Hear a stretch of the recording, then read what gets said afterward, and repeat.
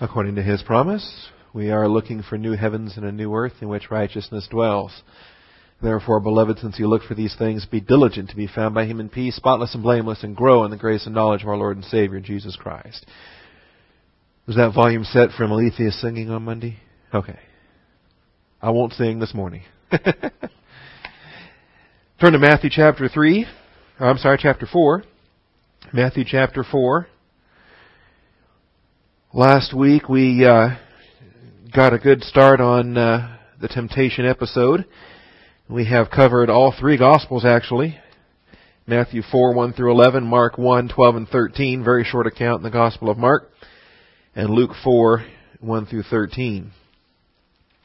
We will primarily be in the Matthew account this morning, but we may still flip to the others. As well as seeing a very important comment that's given in the Gospel of Luke, and then some follow-up passages in John. So we'll pretty much be everywhere this morning. We'll start with Matthew chapter 4, though. All right.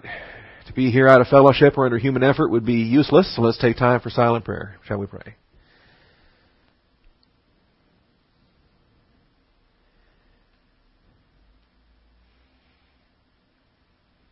Most gracious Heavenly Father, we do thank You for this new day that You've set before us. We thank You for the grace that watched over us through the cold night, and the grace that woke us up this morning, and the grace that provided transportation and finances to be here.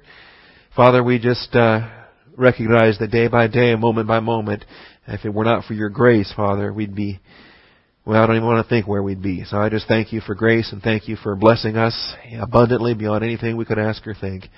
And now, Father, as we study Your Word, we ask for Your hand of blessing once again to open the eyes of our understanding, make clear to us the things that need to be made clear on this day so we can pass our test for the glory of Jesus Christ. And I thank You in His most precious and holy name. Amen. All right, as we have been examining it, the baptism event concluded chapter 3, and then we have the immediate work assignment of dealing with the devil in chapter 4. And chapter 3 ends with verse 17. And chapter 4 then begins with Jesus was led up by the Spirit into the wilderness to be tempted by the devil. Do we have the cameras running? Do we know who's walking in that hallway?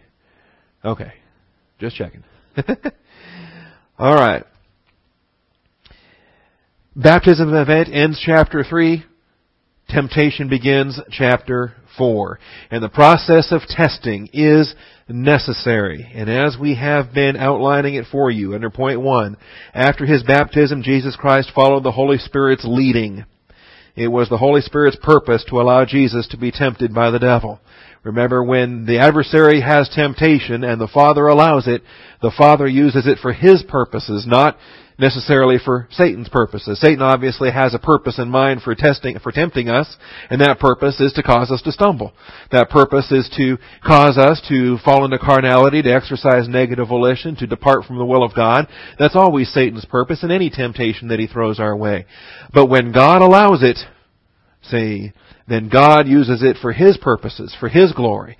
And we spent some time to outline the distinction between peirazo and dokimazo. And I hope that if you might have pursued that as a word study, and if not, you might have that in the back of your mind to pursue it at a future point of time, because it is a very fruitful study. Now, we spent the time to go into each of the gospel records and to examine the imperatives, or to examine the vocabulary that drove Him out there. In Matthew 4, that He was led. He was led up. In some sense, even delivered up. The concept of being led up, quite similar to the language of being delivered up. Now, at the cross, obviously, Jesus Christ is going to be delivered up. But here He is being led up. And that is, the Father is putting Him there in that position for testing, for His approval. For His approval, just as when the Lord gave permission for Satan to afflict Job. Satan had his desire there, but the Lord had His purpose there, and His purpose there was to magnify and to bless Job in ways that he could not have been blessed had he not gone through such testing. The Mark record has the present active indicative of ekbalo, to cast out, to drive out, to send out, and Christ was literally driven. He was driven. And this is very strong language, very forceful language, the same language that would be used in terms of casting a demon out of somebody. That just as a demon is driven out of a person, here Christ was driven into the wilderness, compelled, as it were.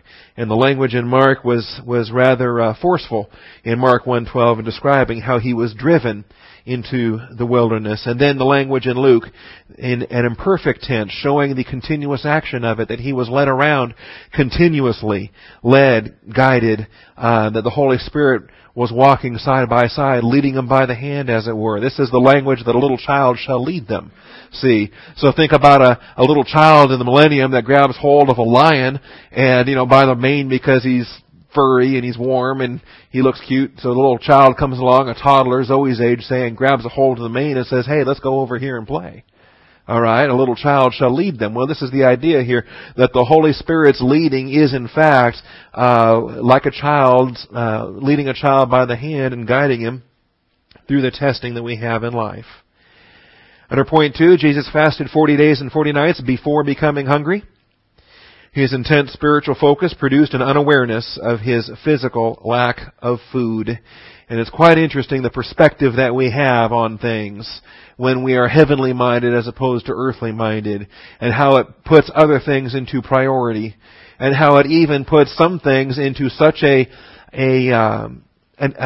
viewpoint of insignificance, where we can get Paul's mental attitude, for example, where he says, I'm convinced that they're not worthy to be compared to the eternal weight of glory. Momentary light affliction is not worthy to be compared with the eternal weight of glory.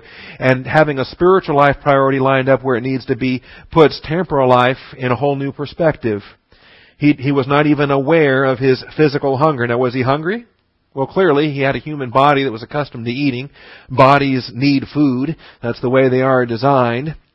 And yet, it says clearly in both the Matthew account and the Luke account that it was only after the 40 days that he became hungry. Verse 2 in chapter 4 of Matthew.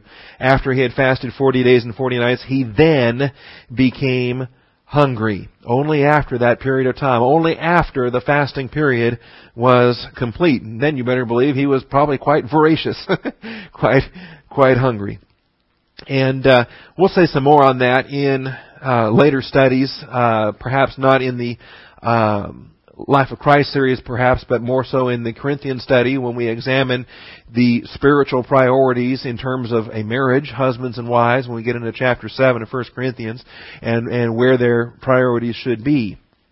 So we'll have some things on that. And then point 3, where we left off, and really where we're going to spend the bulk of our time today, dealing with these temptations.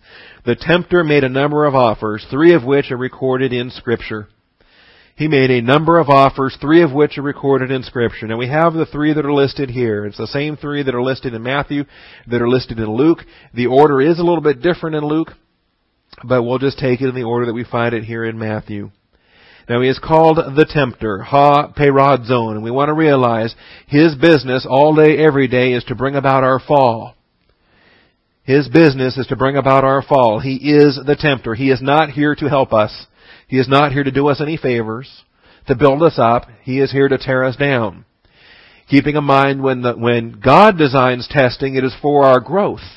It is for our benefit, and that's the principle of dokimazo as opposed to perazzo. Perazzo is always geared towards a fall. Every time. Which is why God does not tempt. God himself cannot be tempted. He cannot be perazzoed. And he himself does not tempt anyone. He himself does not perazzo anyone. Alright? So if you want the scripture on that, you find that in James. We had mentioned it last week and it came up again just now. So I thought might as well show you the scripture on that. James 1:13. And verse 12 says, blessed is the man who perseveres under trial, for once he has been approved.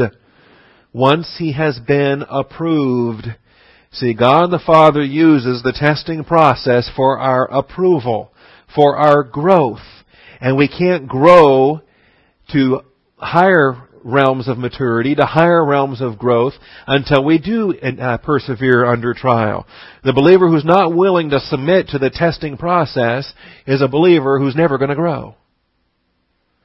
See, and that's only pride that says, well, I don't want to face this test.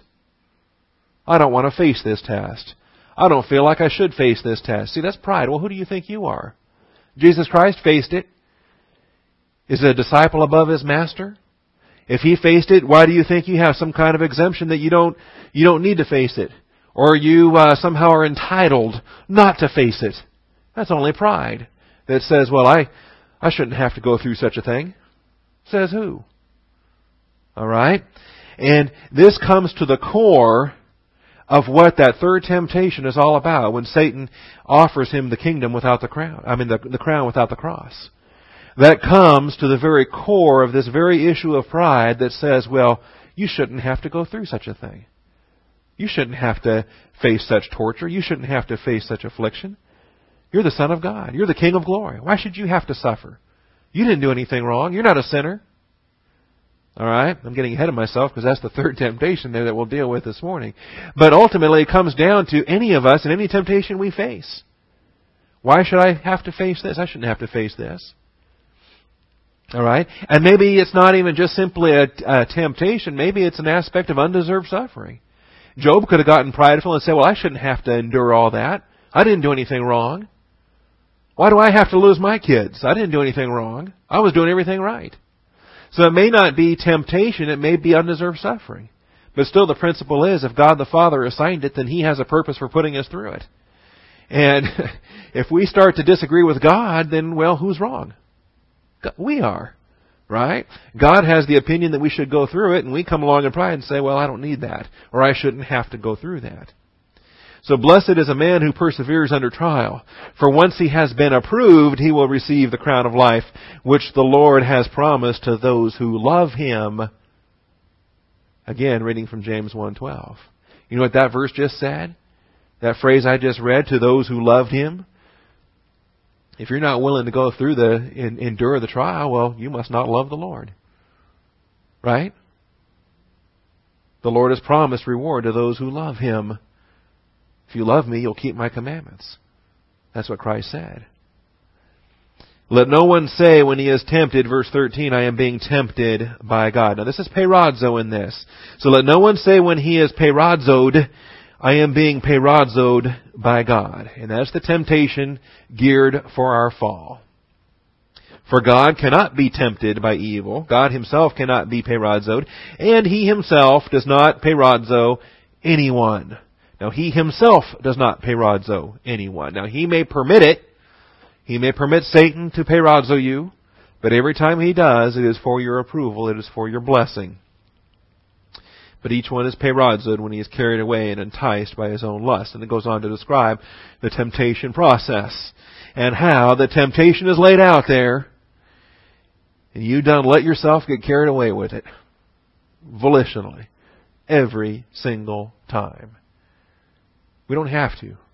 Walk by means of the Spirit and you will not fulfill the desires of the flesh. That's a promise. He has given us the Holy Spirit. Church age believers have resources greater than any believers ever in the Old Testament or any other time. See, we have the empowerment of the Holy Spirit to overpower any sin nature leaning that might tempt us. All right, so the tempter made a number of offers, 3 of which are recorded in Scripture, and the Lord answered all 3 with the Deuteronomy quotations. Deuteronomy 8:3, Deuteronomy 6:16, Deuteronomy 6:13, and 10:20. Those are the passages in the order, I believe, that answer the order in the Matthew account of the temptation. But we know that there was more than that. We know that the temptation process lasted all 40 days. That these are the ones at the end of the fasting period. These are the ones at the end of the 40 days where the temptations are not recorded. And we know this from Hebrews. These passages aren't in the printed notes of the slideshow, but we look at them last week. Hebrews 2 and Hebrews 4. Hebrews 2:18 and Hebrews 4:15. Hebrews 2:18.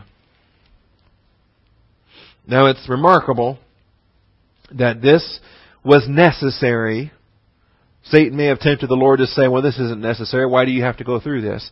The Father says, it is necessary. You do need to go through this. Because Jesus Christ is going to have a high priestly ministry as the apostle and high priest of our confession. And part of His equipping was going through this suffering.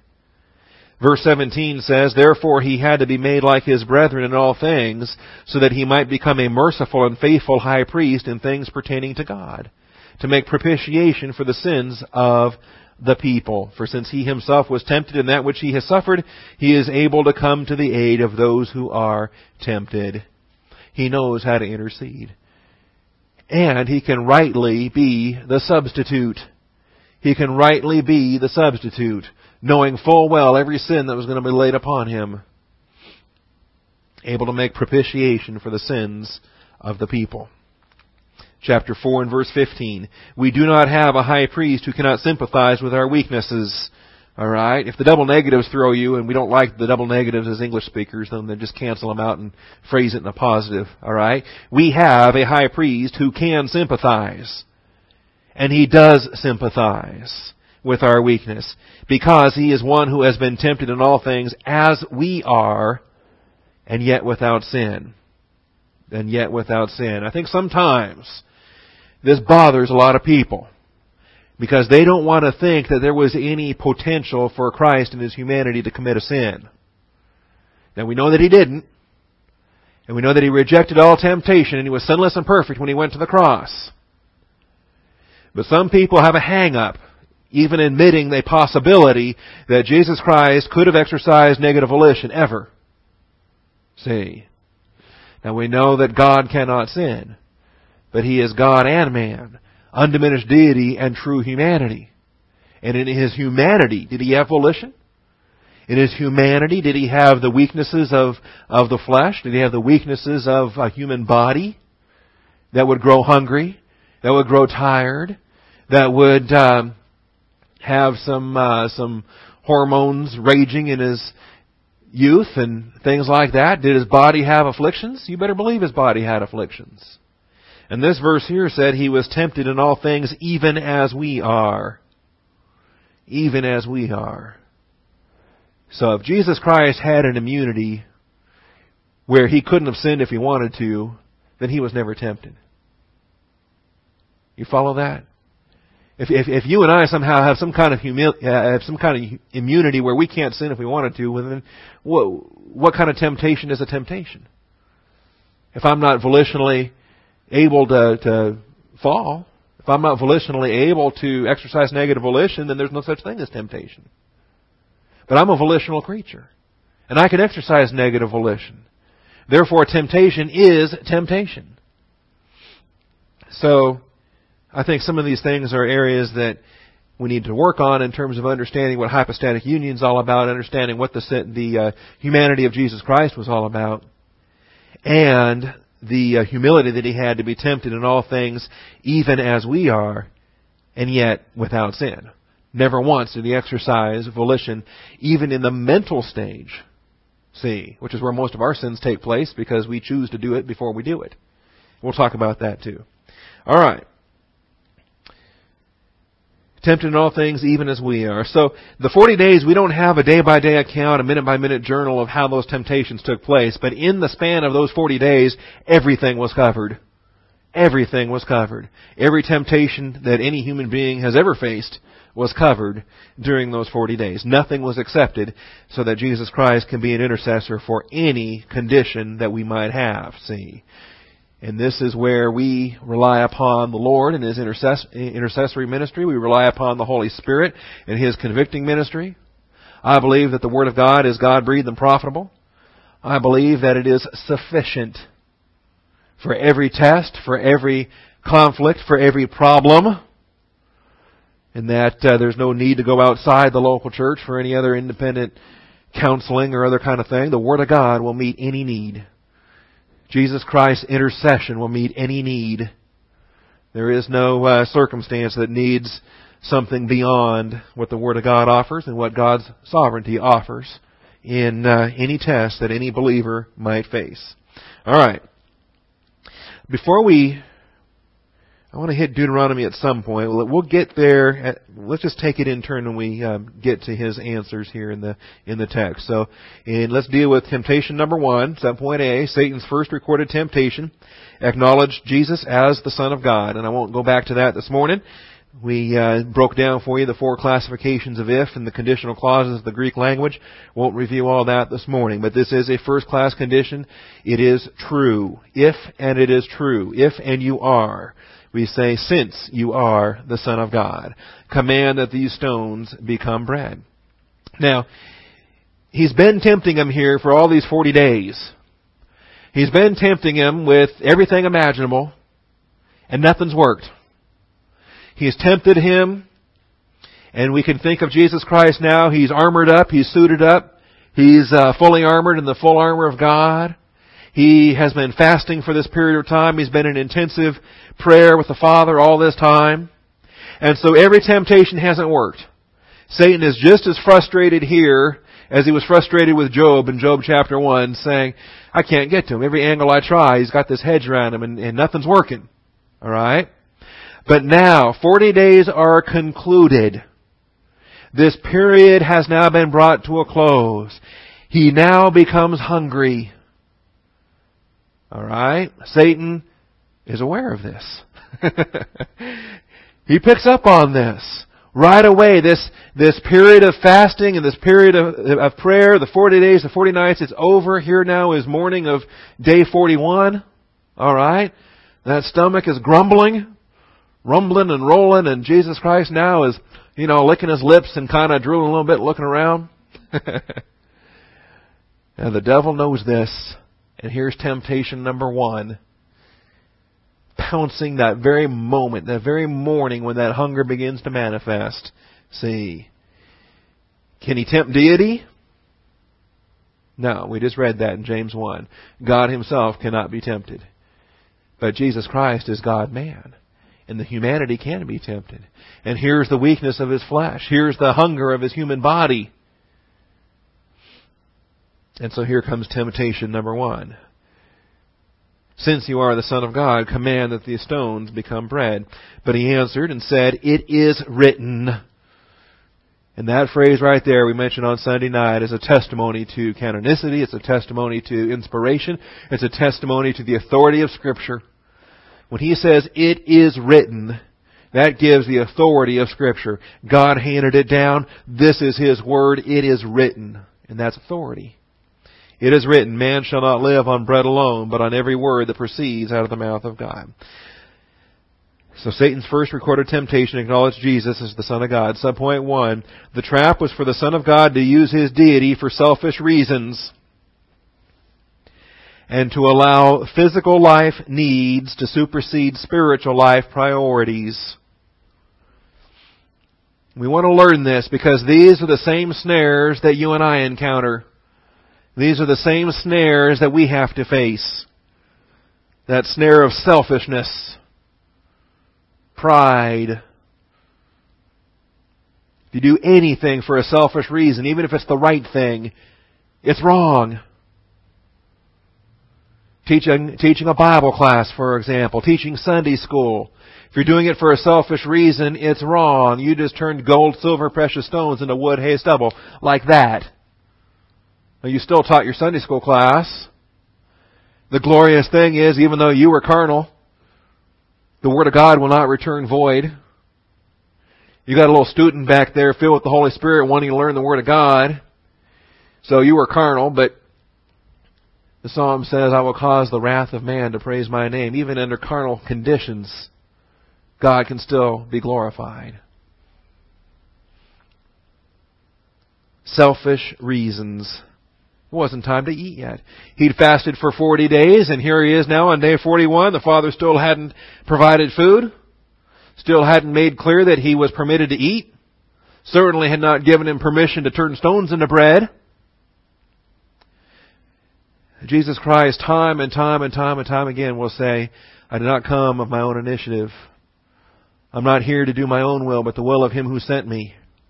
He does not speak a single message apart from what the Father tells him to speak. Does not do a single miracle apart from what the Father tells him to do and apart from what the Holy Spirit empowers. And so this, for him to do so here at this point would be selfishness. Until the Father desires for it to be provided, then it's not provided. See. And boy, hang on to that thought when we get into the, as we continue on in 1 Corinthians chapter 6 and chapter 7, we talk about fornication and all the other things there and the premarital temptations. Until God provides it, He hasn't provided it. And Jesus Christ is making application of that here in terms of food. The Father hasn't provided it yet. All right? Selfish reasons. And when it comes to our own personal sin, we can trace every single one of them back to the pride of selfishness. And to allow for physical life needs to supersede spiritual life priorities. How often do believers get sidetracked, get our eyes off the Lord because we're so busy looking at temporal life needs, looking at physical life, looking at bios life rather than Zoe life. And we're all caught up. The parable of the sower calls this the thorny ground. And we're all caught up in the cares of this world, the deceitfulness of riches, and we're going to school and getting our education and pursuing a career and making money and raising a family and, storing up food in barns and tearing down the little barns to build bigger barns. And we're all caught up in temporal life things. And where's the spiritual life priority? So the temptation here again, is it going to be selfishness? Are we exalting bios life over Zoe life? Matthew chapter 6 and verse 33 says, "Seek ye first the kingdom of God and His righteousness, all these things shall be added unto you." God knows you need these things. He knows you're a human being. He hasn't somehow forgotten that, oh yeah, you're in a physical body still, you need food. And God's up there scratching His head saying, man, I forgot to give him food today. Right? God's not like that. He's not like, you got a fish bowl over here and you can't remember, man, did I feed the fish today? I can't remember. I got to feed that thing. I don't want to overfeed him. If I fed him already today, I don't want to feed him a second time. See? Remember that time we had that fish over here in the side kitchen? I think that thing must have gotten fed about 20 times on a Sunday, and then because everybody walked by and said, oh, he needs food, and every church member in the church put food in there. I think I don't know what, Sandy took it home and tried to nurse him back to health, and never heard the end of that. I imagine he died. Didn't break my heart or anything, but in any event, God is not like an absent-minded fish owner trying to remember, man, did I feed my child today? He knows we need food. He knows we need clothing. He knows we have these bios life needs. But He also knows that our priority is Zoe, spiritual life, eternal life in Christ. And we seek first His kingdom and His righteousness. These other things work themselves out. Matthew 6:33. So there's the trap. Selfish reasons. Am I going to pursue my own selfishness? Am I going to pursue my own desire? What I want to have done? Or am I going to submit to what the Father has done? And until He provides it, there it is. What does James 1 say? Every perfect thing, every gift bestowed, every good thing and every perfect gift comes down from above, from the Father of lights. So if He hasn't given it, guess what? It's not perfect. It's not good. You don't need it. The Psalm says, not one good thing does He withhold from those who love Him. Not one. So don't, see, that's only pride and carnality speaking. That says, well, God's being mean. He won't let me have this. Satan tempted Eve the same way, saying, well, God's lying to you. God doesn't want you to eat that fruit. God doesn't want you to become like God. It all comes back down to that selfishness and pride. Point 2, the way of escape was for the Son of Man to rely upon the Word of God. The way of escape was for the Son of Man to rely upon the Word of God. Now, every testing has a way of escape. Every single one. For Jesus Christ, the way of escape was for the Son of Man to rely upon the Word of God. All right. We got 1 Corinthians 10:13.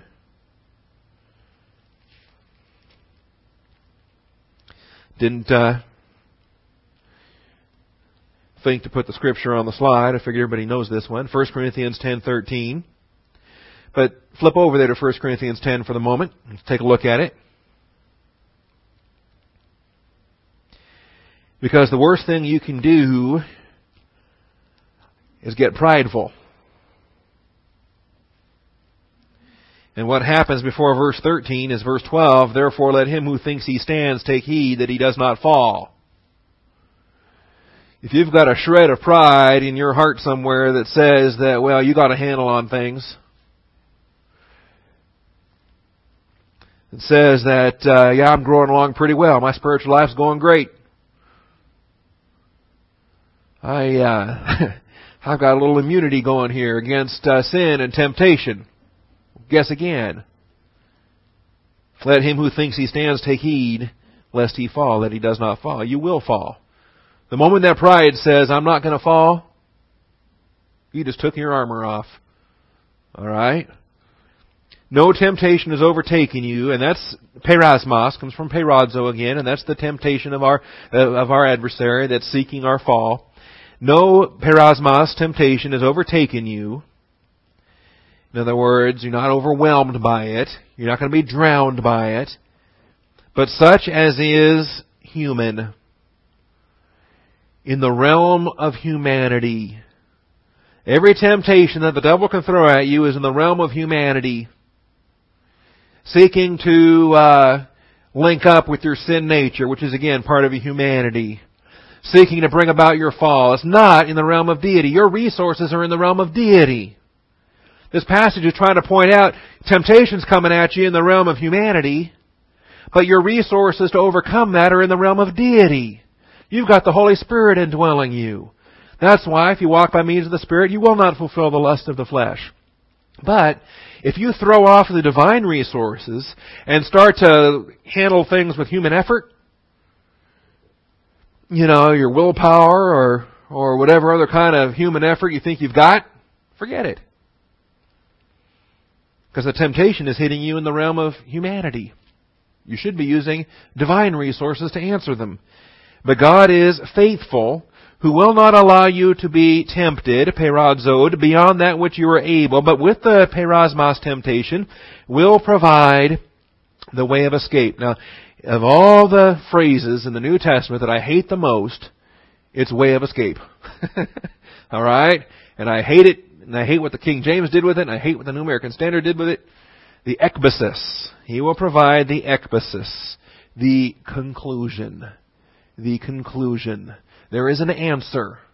There is a conclusion. And maybe it's just me, and if I'm immature in this and I need to grow up and get over it, then someday the Lord will let me do that. But in my mind, when I have that word escape, you know what I'm thinking?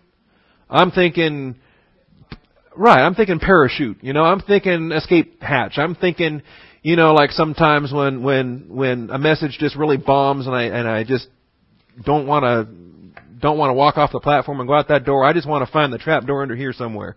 You know, the escape hatch. Pull a lever and the thing drops and there's a slide that takes me somewhere. All right?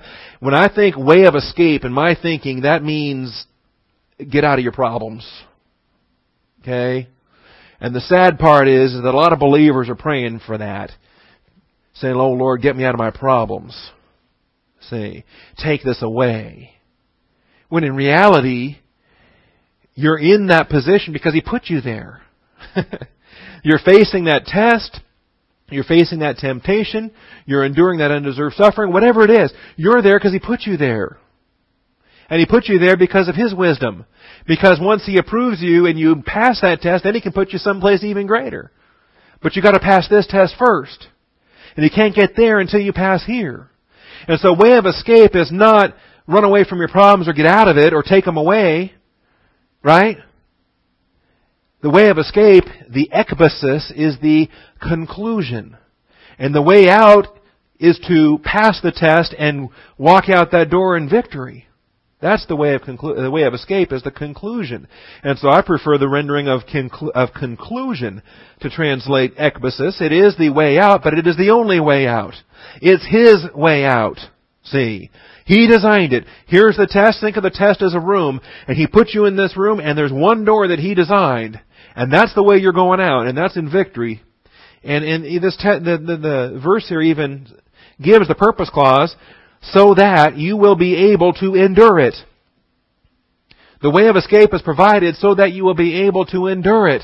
so that you stay in this room until the conclusion, until He opens that door. Then you go through it. See?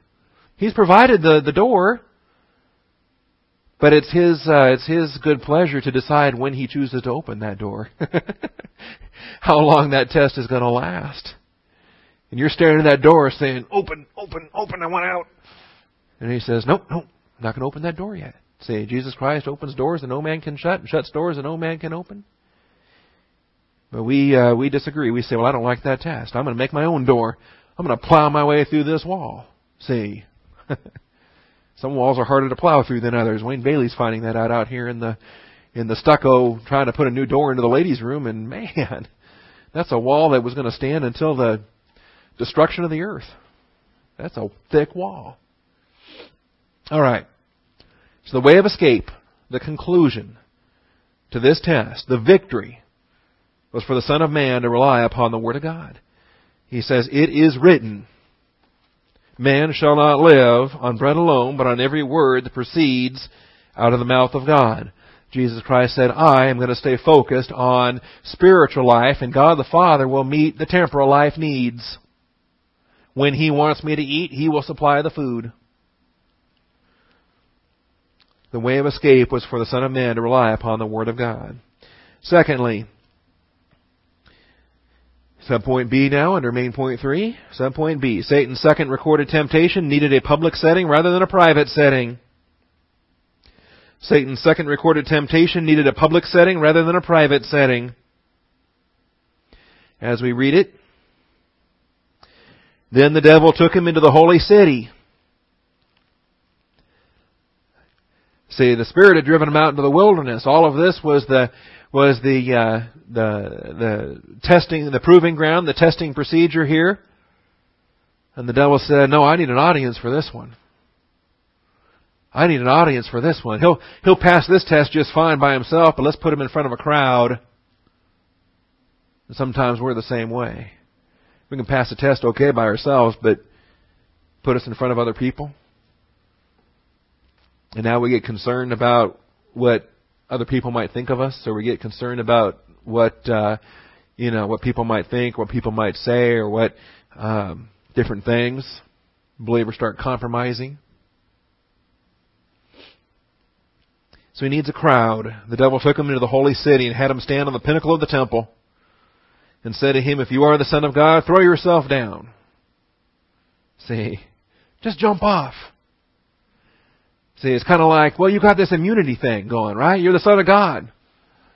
And angels will catch you. You can't die. Throw yourself down. You'll notice he even uses Scripture. He will command His angels concerning you. He quotes a Scripture there. And on their hands they will bear you up, so that you will not strike your foot against a stone. It's kind of interesting. He grabs a couple of snippets from the Old Testament, but he leaves out a part, a very significant part. If you go back and find the quote, he leaves out a part that talks about treading on serpents. I don't think the serpent really liked that part about quoting a verse that talked about treading on serpents. So, yeah, he went ahead and left that part out. But he talks about angels bearing you up and protection there. Subpoint 1. The trap was for the misapplication, it should say. The trap was for the misapplication of the Word of God for personal glory.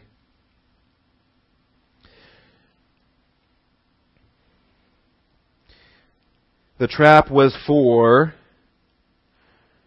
the misapplication of the Word of God for personal glory.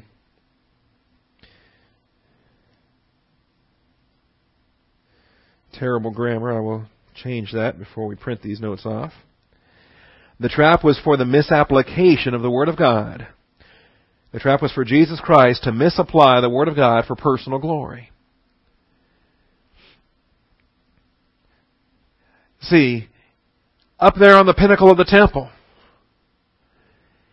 for Jesus Christ to come floating down, safe and sound, and as gentle as a parachute, see, for Him to come and descend there in front of the temple, what kind of a spectacular arrival would that have been?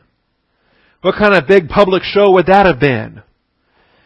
There's a whole lot of rabbis that made a name for themselves at the temple by being wise in the Old Testament, by being knowledgeable in the Scriptures, by being a good teacher or what have you. A lot of rabbis built a lot of reputations for themselves. But you talk about making an entrance, and what kind of reputation would he have had he made this glorious appearance, floating down gently from the pinnacle of the temple, landing in front of all Israel, the priests, the scribes, the Pharisees, the Sanhedrin, everybody. Lo and behold, ta-da, here I am. That wasn't the Father's will. As a matter of fact, the Father has, up to this point, had Jesus Christ in some amazing obscurity. Born in a manger. Gathered a select group of witnesses to come in and bear witness to the fact and glorify, but not great numbers. Not huge numbers. A few shepherds here, a couple of wise men from the east, and or 3 if you believe the songs, or however many there were, the wise men that came from the east, and some shepherds, an old guy about to die in the temple, and an old widowed prophetess likewise about to die. See, they're going to be long gone by the time he turns 30 and enters into his public ministry, but he's kept him in some rather obscurity up till now. And when the time comes for him to be manifest and celebrated, that's going to happen. But not yet. To misapply the Word of God for personal glory, 1 Peter 5:6. Humble yourself under the mighty hand of God, and He will exalt you at the proper time. I think that's what it says. Don't want to misquote it. 1 Peter 5:6. Therefore humble yourselves under the mighty hand of God, so that, there's the purpose clause, so that He may exalt you at the proper time. If you don't humble yourself, what kind of exaltation do you expect to get? How about none? Because He is opposed to the proud, but gives grace to the humble. All right? Therefore, humble yourselves under the mighty hand of God. You start promoting yourself, what are you going to end up with? Self-promotion. Ultimately, divine discipline, because God's opposed to the proud. But you humble yourself. Allow Him to promote you. There's true promotion. So there's the trap. And he, with this public setting, go ahead, lower yourself on down. Subpoint 2. The way of escape was for the Son of Man to walk humbly before the Lord. The way of escape was for the Son of Man to walk humbly before the Lord. Don't promote yourself. The way of escape was for the Son of Man to walk humbly before the Lord.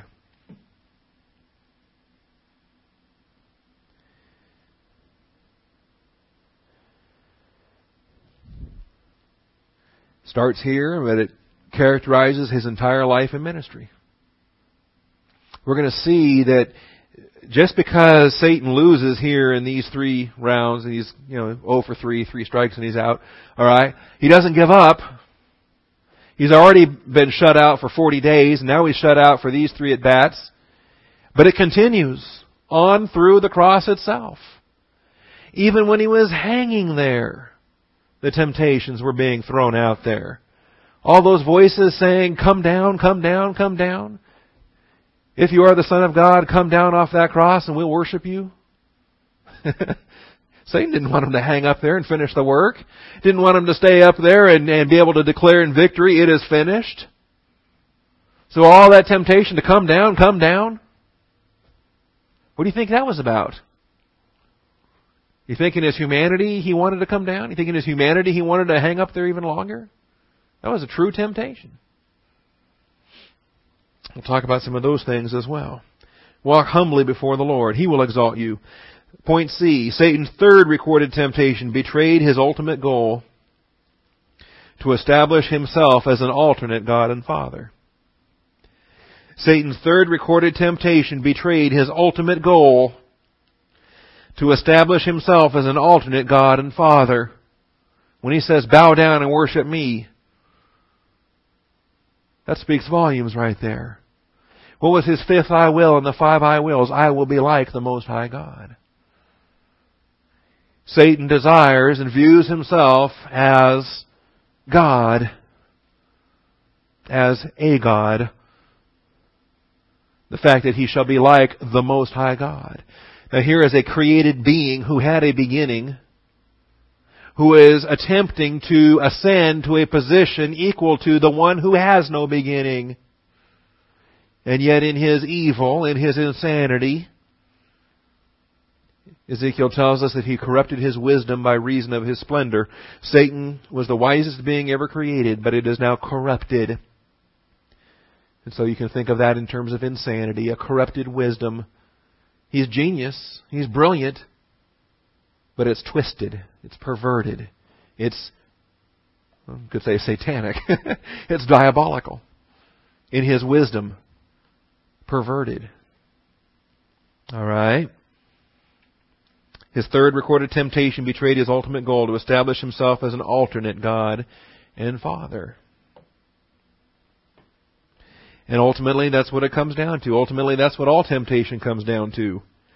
When believers decide that rather than obey our Heavenly Father, we're going to submit to a new master. Because you can't serve both. You cannot serve two masters. You have to serve the one or love the one and hate the other. You cannot serve God and mammon. All right?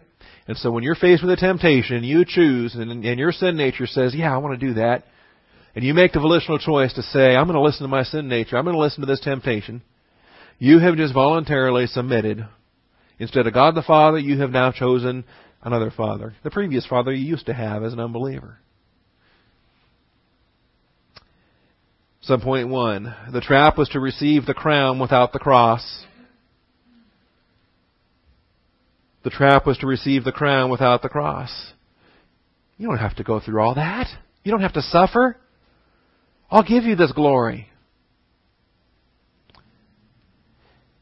Verse 8, again, the devil took him to a very high mountain and showed him all the kingdoms of the world and all their glory. And he said to him, all these things I will give you if you fall down and worship me. See, here's an alternate program. God the Father has a plan, but you don't like that plan. That plan hurts. That plan includes suffering. That plan is wrong. It's just not right. Why would the Father have you do that? That's not right. You know, if God the Father loved you, He wouldn't make you do that. But I'll take care of you. Fall down and worship me. See. The trap was to receive the crown without the cross. The whole idea that, well, God must not love you then. If He loved you, He wouldn't have you go through this test. If He really loved you, then you wouldn't be facing these things you're facing. It's not right that you should face this. You see all this thinking that rolls around, all the temptations that roll around, all of the satanic lies that are thrown out there. Well, this can't be right. Why are you facing all this? You've been faithful. You've been in that Bible church for how long? And you've been learning the Bible, and you've been growing, and you've given how much money and how much, and this is the way God treats you, and now you're going through this? Well, that's not right. How could He reward you that way? And then your little pride gets hurt, and you say, yeah, that's right. Absolutely. Look at everything I did for God. How can He treat me this way? See how insipid it is? Is that the right word? What does insipid mean? It's awful. It's deceivious. Is that a word? All right. Let's look at some of these. 1 Peter 1:6. James 1:2. I want you to see that these things are not unfair, and these things are not wrong. As a matter of fact, these things are necessary. Necessary. It would be wrong if we didn't have them. 1 Peter 1:6. In this you greatly rejoice, even though now, for a little while. All right, think about now in terms of time. Even though now. You know, when you're outside of space and time, there's no such thing as now. But when you're in space and time, now is now. All right, so within the realm of time. Even though now, for a little while, how long is this? If necessary, and it is, you have been distressed by various trials. This is called, if necessary, the Christian way of life.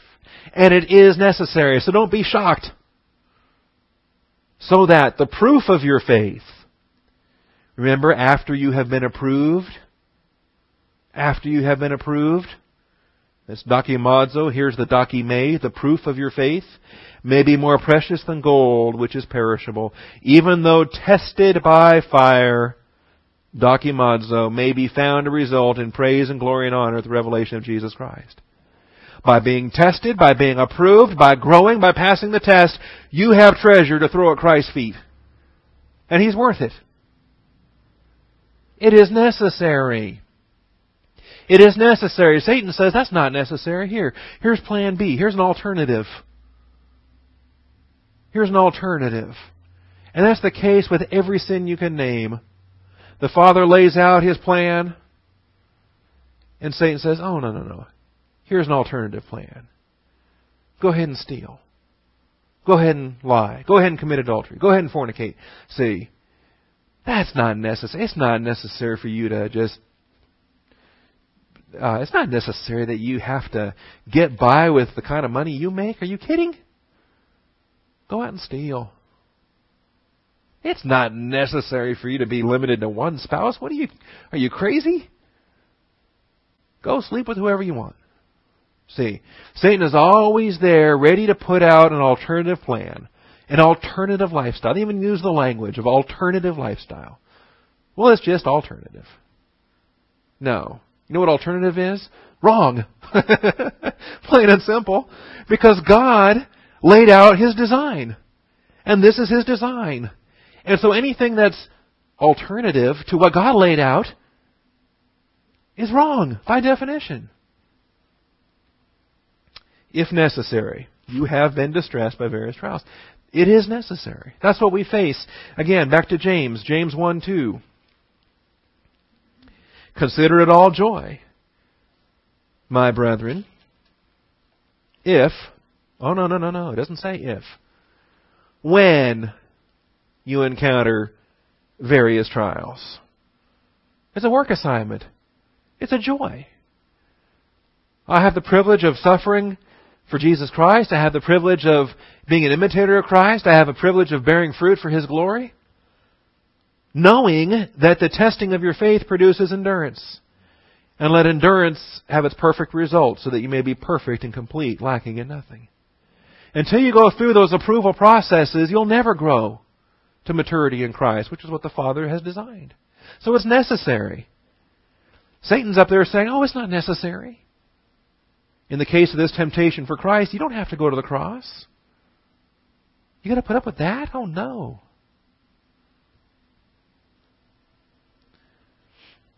All right? See, and these are the snares that get thrown out for every believer. These are the snares that get thrown out there for pastors, for example. You got to put up with that? They don't pay you enough for that. But come over here. Here's this big money operation. Here's this fun and games thing. Here's this other big entertainment thing. And it pays a whole lot more. You want to do that, don't you? See? And 1 Peter 5 says, no, you shepherd the flock of God among you, exercising oversight, voluntarily, not under compulsion, and not for sordid gain. See? Those temptations can be there. All right. Point 2, the way of escape was for the Son of Man to remain faithful to God. The way of escape was for the Son of Man to remain faithful to God. Commandment number 1. Right? You got the 10 Commandments. Priority number 1, that you shall have no other gods before me. Don't set up any idols. Don't worship them. Don't serve them. Lord your God is a jealous God. You shall worship and serve Him only. That's commandment number 1. If you blow that, forget the other, 9 or the rest of the list or anything else. The Son of Man to remain faithful to God. That's the way of escape. That's the conclusion. Now, in the Luke record, I want you to spot something there. At the end of Luke 4, this passage where the period is over here of this testing, And it does end. And sometimes it just seems like it goes on forever. But every period of testing does have an ekbasis. It does have an end. All right? And none of us have reached biblical proportions yet. I mean, there's that woman that had the hemorrhage for how many years? And Sarah waited 90 years to have a baby. So, I mean, how many years are we going to face a test? But now here's the conclusion of this round of testing. And they do come in waves and rounds, and God does give rest. But verse 13 of Luke 4, when the devil had finished every temptation, he left him. And he gave up and never tried ever again. Oh, wait a minute. See, don't take my word for it. Read. Make sure I'm teaching right. Make sure these verses say what I say they say. He left him until an opportune time. He said, I'll be back. He said, all right, fine. You got your armor on, you passed this, fine. I'll come back when you got that armor off. See, for you and me. Christ never took his off. But you understand the principle. Until an opportune time. Let's try again. Let's try, day by day by day throughout the ministry, especially in the Garden of Gethsemane when he was sweating great drops of blood, when he was trembling, when he was weak, when he said, Father, my soul is troubled to the point of death. And Satan's licking his chops saying, aha. That roaring lion says, wait a minute now, let's see if we got an opportunity in here. Or while he's hanging on the cross. After he's been whipped and beaten and scourged, see, tried to kill him. Tried to kill his physical body so he couldn't go to the cross. Now let's see how he obeys. And so think about the provision of food. Were there other times that Christ was hungry during that 3.5 years? Of course. Times that he was tired. Think about times that he could have been selfish. Go to John 6, and we're almost out of time, but, in John 6, he fed them, and they said, well, do it again. Well, why? Didn't they have enough the first time? You want more? We're going to head into a gluttony thing? What are we doing? The Father provided the bread. He provided that amount. There it is. Eat it. Be happy. All right? Or how about the public glory? Throwing yourself down from the temple. What do we find in John 7? We find his brothers saying, hey, the Feast of Booths is coming up. Let's go on up here and make a big splash. In John chapter 7, they said, his brothers said to him, leave here and go to Judea so that your disciples also may see your works which you are doing. For no one does anything in secret when he himself desires to be known publicly. If you do these things, show yourself to the world. For not even his brothers were believing in him. So you know what's going on there? The sons of perdition, the sons of the brood of vipers is just repeating that temptation that Satan had given him back in Matthew 4. To throw yourself down, appear to all Israel, make a big splash, come in glory. Christ said, my time is not yet here. But your time is always opportune, and it's the same opportune that we read in Luke 4, where the devil left him for an opportune time. All right? And then the idea of the kingdom and the glory and all that. You know how many times the crowd was just going to rush off and make him king? See? And they took hold of him and they were going to make him king? No, not time yet. Jesus Christ is not going to be made king by human effort. He's going to be made king when the Father determines for him to be king. When the Father presents the throne for him to be seated on, and not before. So these temptations we see in Matthew 4, they're going to come up again and again and again and again. So if you passed a temptation yesterday, don't automatically assume that you're going to pass it again tomorrow, because they're going to come back again and again and again and again. Let him who thinks he stands take heed lest he falls. All right? That whole temptation about, well, you don't have to go to the cross. Just bow down and worship me. You don't have to suffer. You don't deserve that. And turn over to Matthew 16 and see the next time Satan phrases that. He uses Peter to do it. Are you familiar with this? Let's close with this. Turn with me to Matthew 16. Because it's the same lie that Christ rejected when he said, I'm not going to bow down and worship you. I'm going to serve God and him only. It is written. All right? And here it comes again. in Matthew 16. And in verse 21, he began to show his disciples that he must go to Jerusalem and suffer many things from the elders and the chief priests and scribes and be killed and be raised up on the third day. And Peter took him aside and began to rebuke him, saying, God forbid it, Lord, this shall never happen to you. You don't have to go to that. You don't have to do that. Not you. You don't deserve that. And the Lord knew who he was talking to, didn't he? Because he turned to Peter and said, get behind me, Satan. He said, I've heard this music before. I know who's playing this tune. It's not Peter. Remember? We don't struggle against flesh and blood. It's principalities and powers, rulers and authorities. Jesus said, I know where that temptation's coming from. I had victory on that before. I'm going to have victory over here too. Get behind me, Satan. All right. Well, this is the content. I am over time, so let's bow for prayer. Father, thank you for these lessons. Thank you for the encouragement of Scripture. And this is all very practical. We face this. This is called life. If necessary, we encounter various trials, and here we are now for a little while.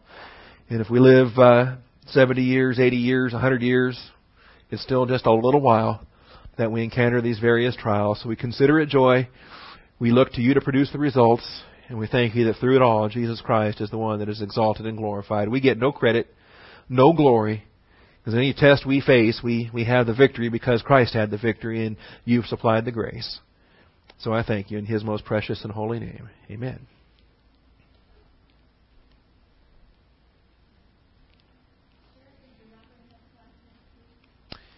That is correct. No class next week.